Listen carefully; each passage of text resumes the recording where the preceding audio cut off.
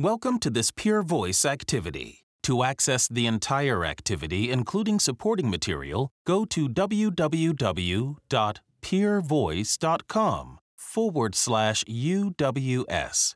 This activity is supported by an educational grant from GSK. Hello, I'm Professor David Halpin from the University of Exeter Medical School in the UK. I've spent many years caring for people with COPD and undertaking research to help understand and address the challenges of COPD and improve its management. It's a pleasure to be here with you to shed light on the impact of this disease, which is often hidden, and the urgent need to change our approach. Thank you for joining me in this discussion. COPD is a stealthy predator. It often develops insidiously, with symptoms creeping up on people over a number of years. Patients commonly attribute their breathlessness to aging and accept the cough as normal, as they've usually been, or still are, cigarette smokers. Smoking is the major cause of COPD in Europe and North America. But around the world there are other important causes, including breathing in biomass smoke from cooking and heating, as well as poor lung development in childhood. COPD generally worsens over time and leads to increasing breathlessness, a decline in physical function, worsening of quality of life, and ultimately death.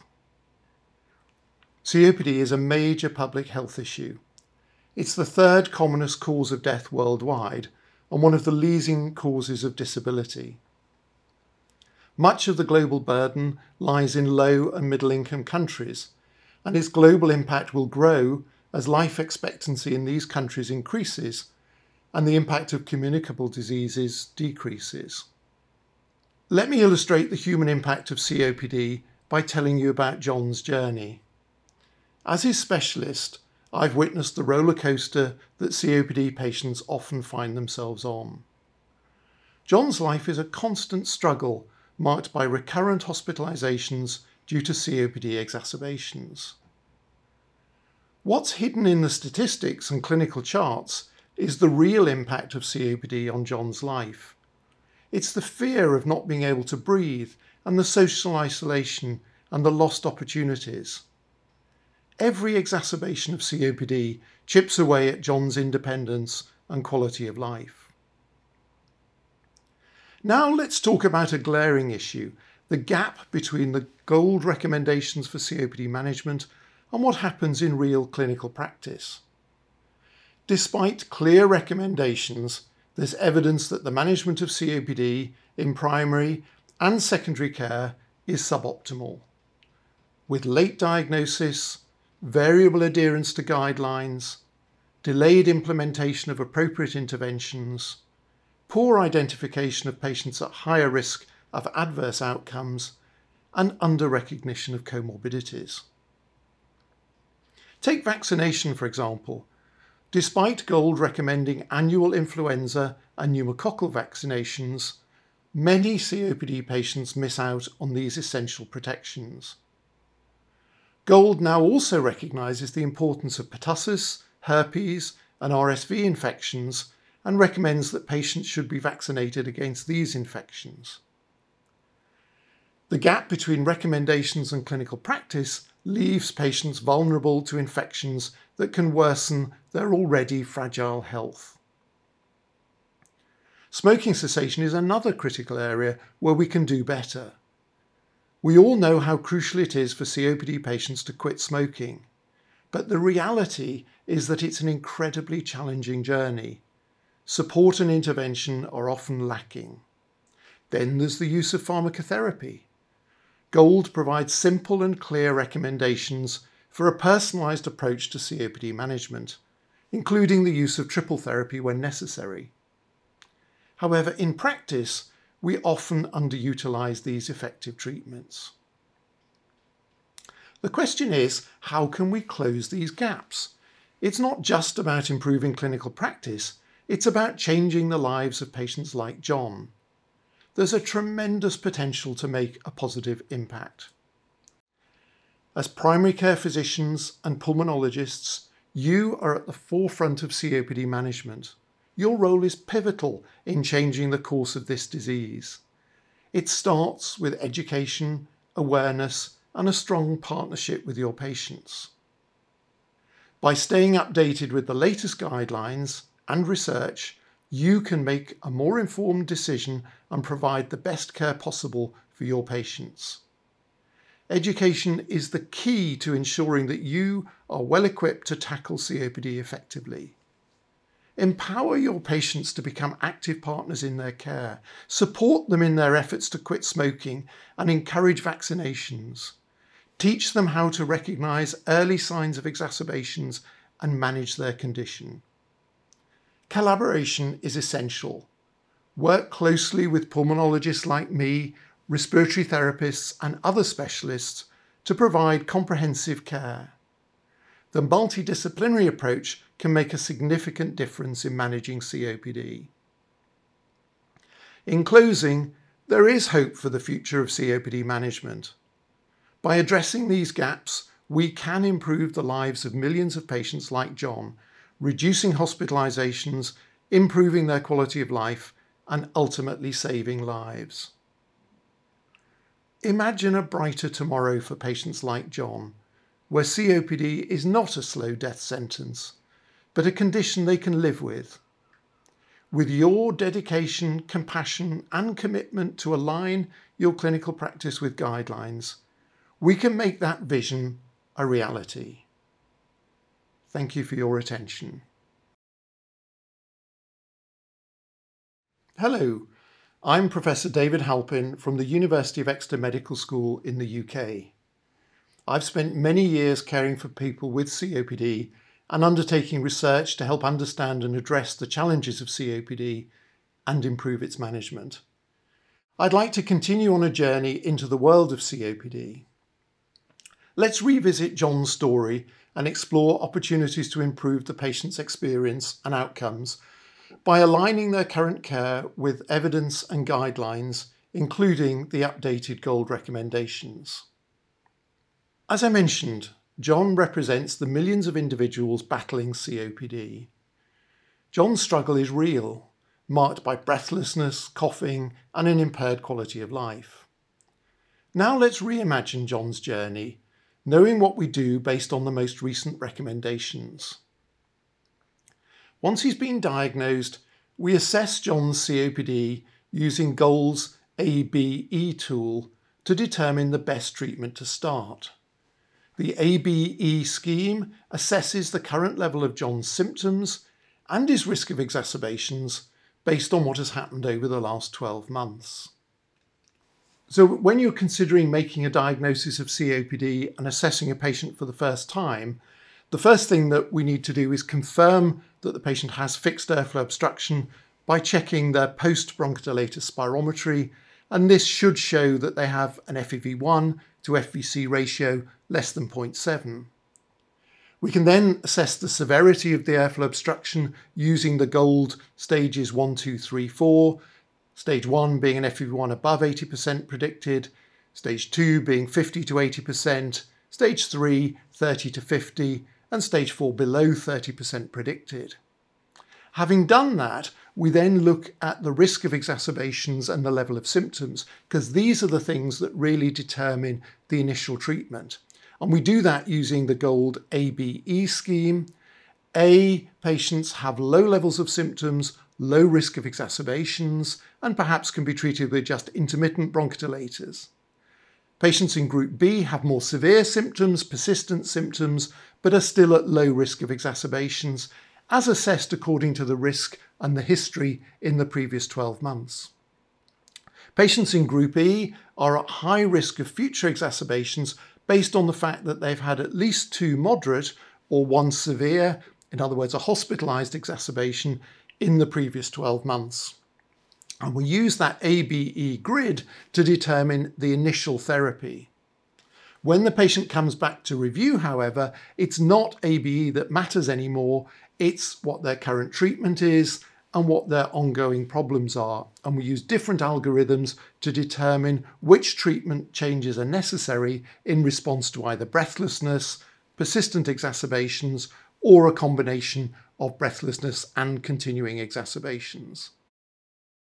Initial management should include both pharmacological and non-pharmacological approaches. As he's still smoking, we need to encourage and support him to quit. Smoking cessation is a cornerstone of COPD management, and the sooner he stops smoking, the better his future will be, as quitting smoking slows disease progression. In line with the GOLD recommendations, we emphasise the importance of vaccinations, including an annual influenza vaccine and RSV and pneumococcal vaccinations. GOLD continues to emphasise the central role of bronchodilators in managing COPD. Dual bronchodilators containing a long-acting beta agonist, a LABA, and a long-acting antimuscarinic, a LAMA, are an effective way to reduce breathlessness. Once therapy has been started, patients should be reviewed to assess its effectiveness and adjustments made if necessary. But it's important to remember that before escalating therapy, it's essential to check that patients are not making errors using their inhalers and have been taking the therapy as prescribed. In an important change from prior recommendations, we no longer recommend the use of inhaled corticosteroids, ICS, in combination with LABAs. If ICS are needed, they're best given on a background of dual bronchodilator therapy. Triple therapy with a LABA, a LAMA, and an ICS in a single inhaler is indicated in patients at risk of exacerbations. There's strong evidence that in these patients it improves lung function, improves quality of life, and reduces the risk of exacerbations, including those requiring hospital treatment.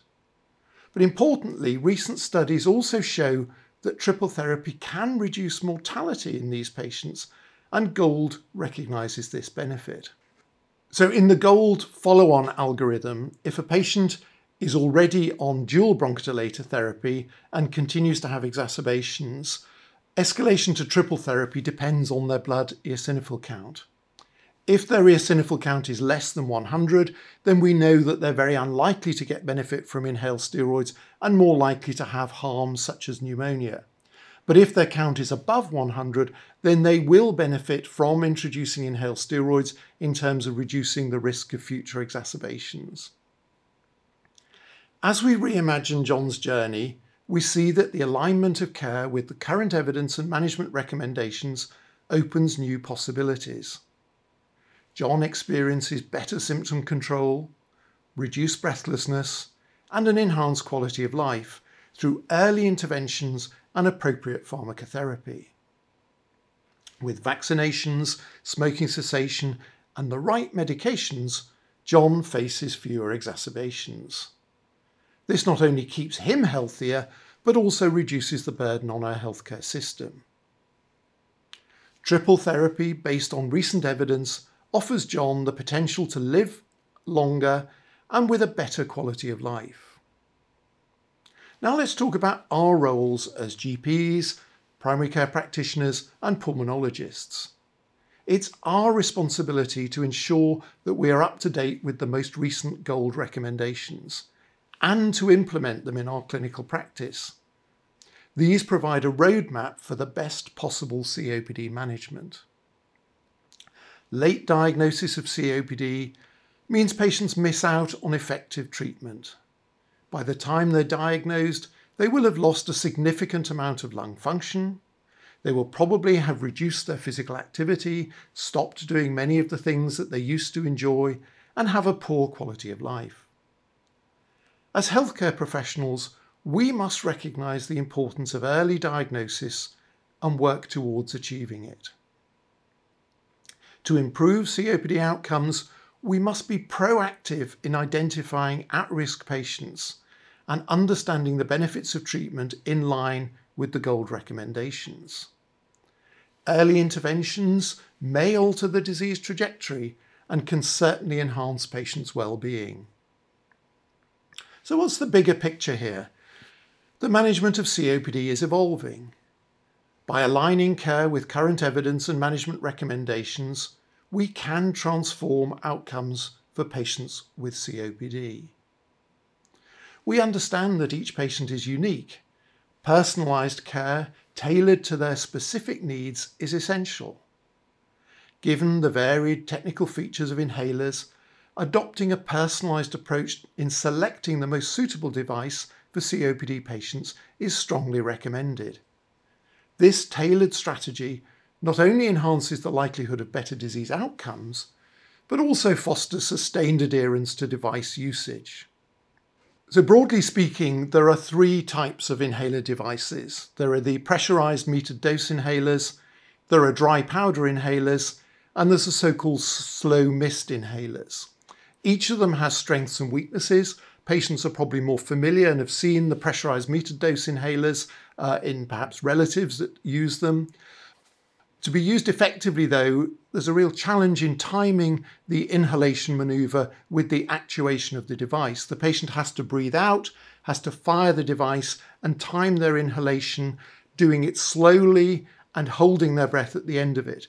And many patients with COPD find that quite a challenge, particularly as they also have problems with manual dexterity and may have some cognitive impairment. The dry powder devices generally are easier to use, but they require the patient to be able to generate sufficient inspiratory flow to take the drug out of the device and deliver it down into the lungs. In fact, most COPD patients can generate sufficient inspiratory flow to do that, but again, some may have problems as there are a number of steps required with some devices to prime them, to put the medication into the device, and to actuate them. But overall, dry powder devices tend to be easier for patients to use. Slow mist inhalers are also relatively easy to use, but there's only a limited number of therapies available in these devices, and currently there's no triple therapy available in a slow mist inhaler. We shouldn't wait for the disease to progress. We should act early and proactively, aiming to slow the decline in lung function and improve patients' quality of life. We can reduce the burden of exacerbations and hospitalizations, not only for John, but for all COPD patients, and we can reduce mortality from COPD. In conclusion, we all have a key role to play in this. By staying updated with the latest evidence and management recommendations, we can make a real difference. We have the ability to improve the lives of patients with COPD. Let's ensure that every patient out there gets the best care and has the opportunity to live their life as best as they can, despite the daily challenges of COPD. Thank you for being part of this journey and for your dedication to improving COPD management in 2024 and beyond.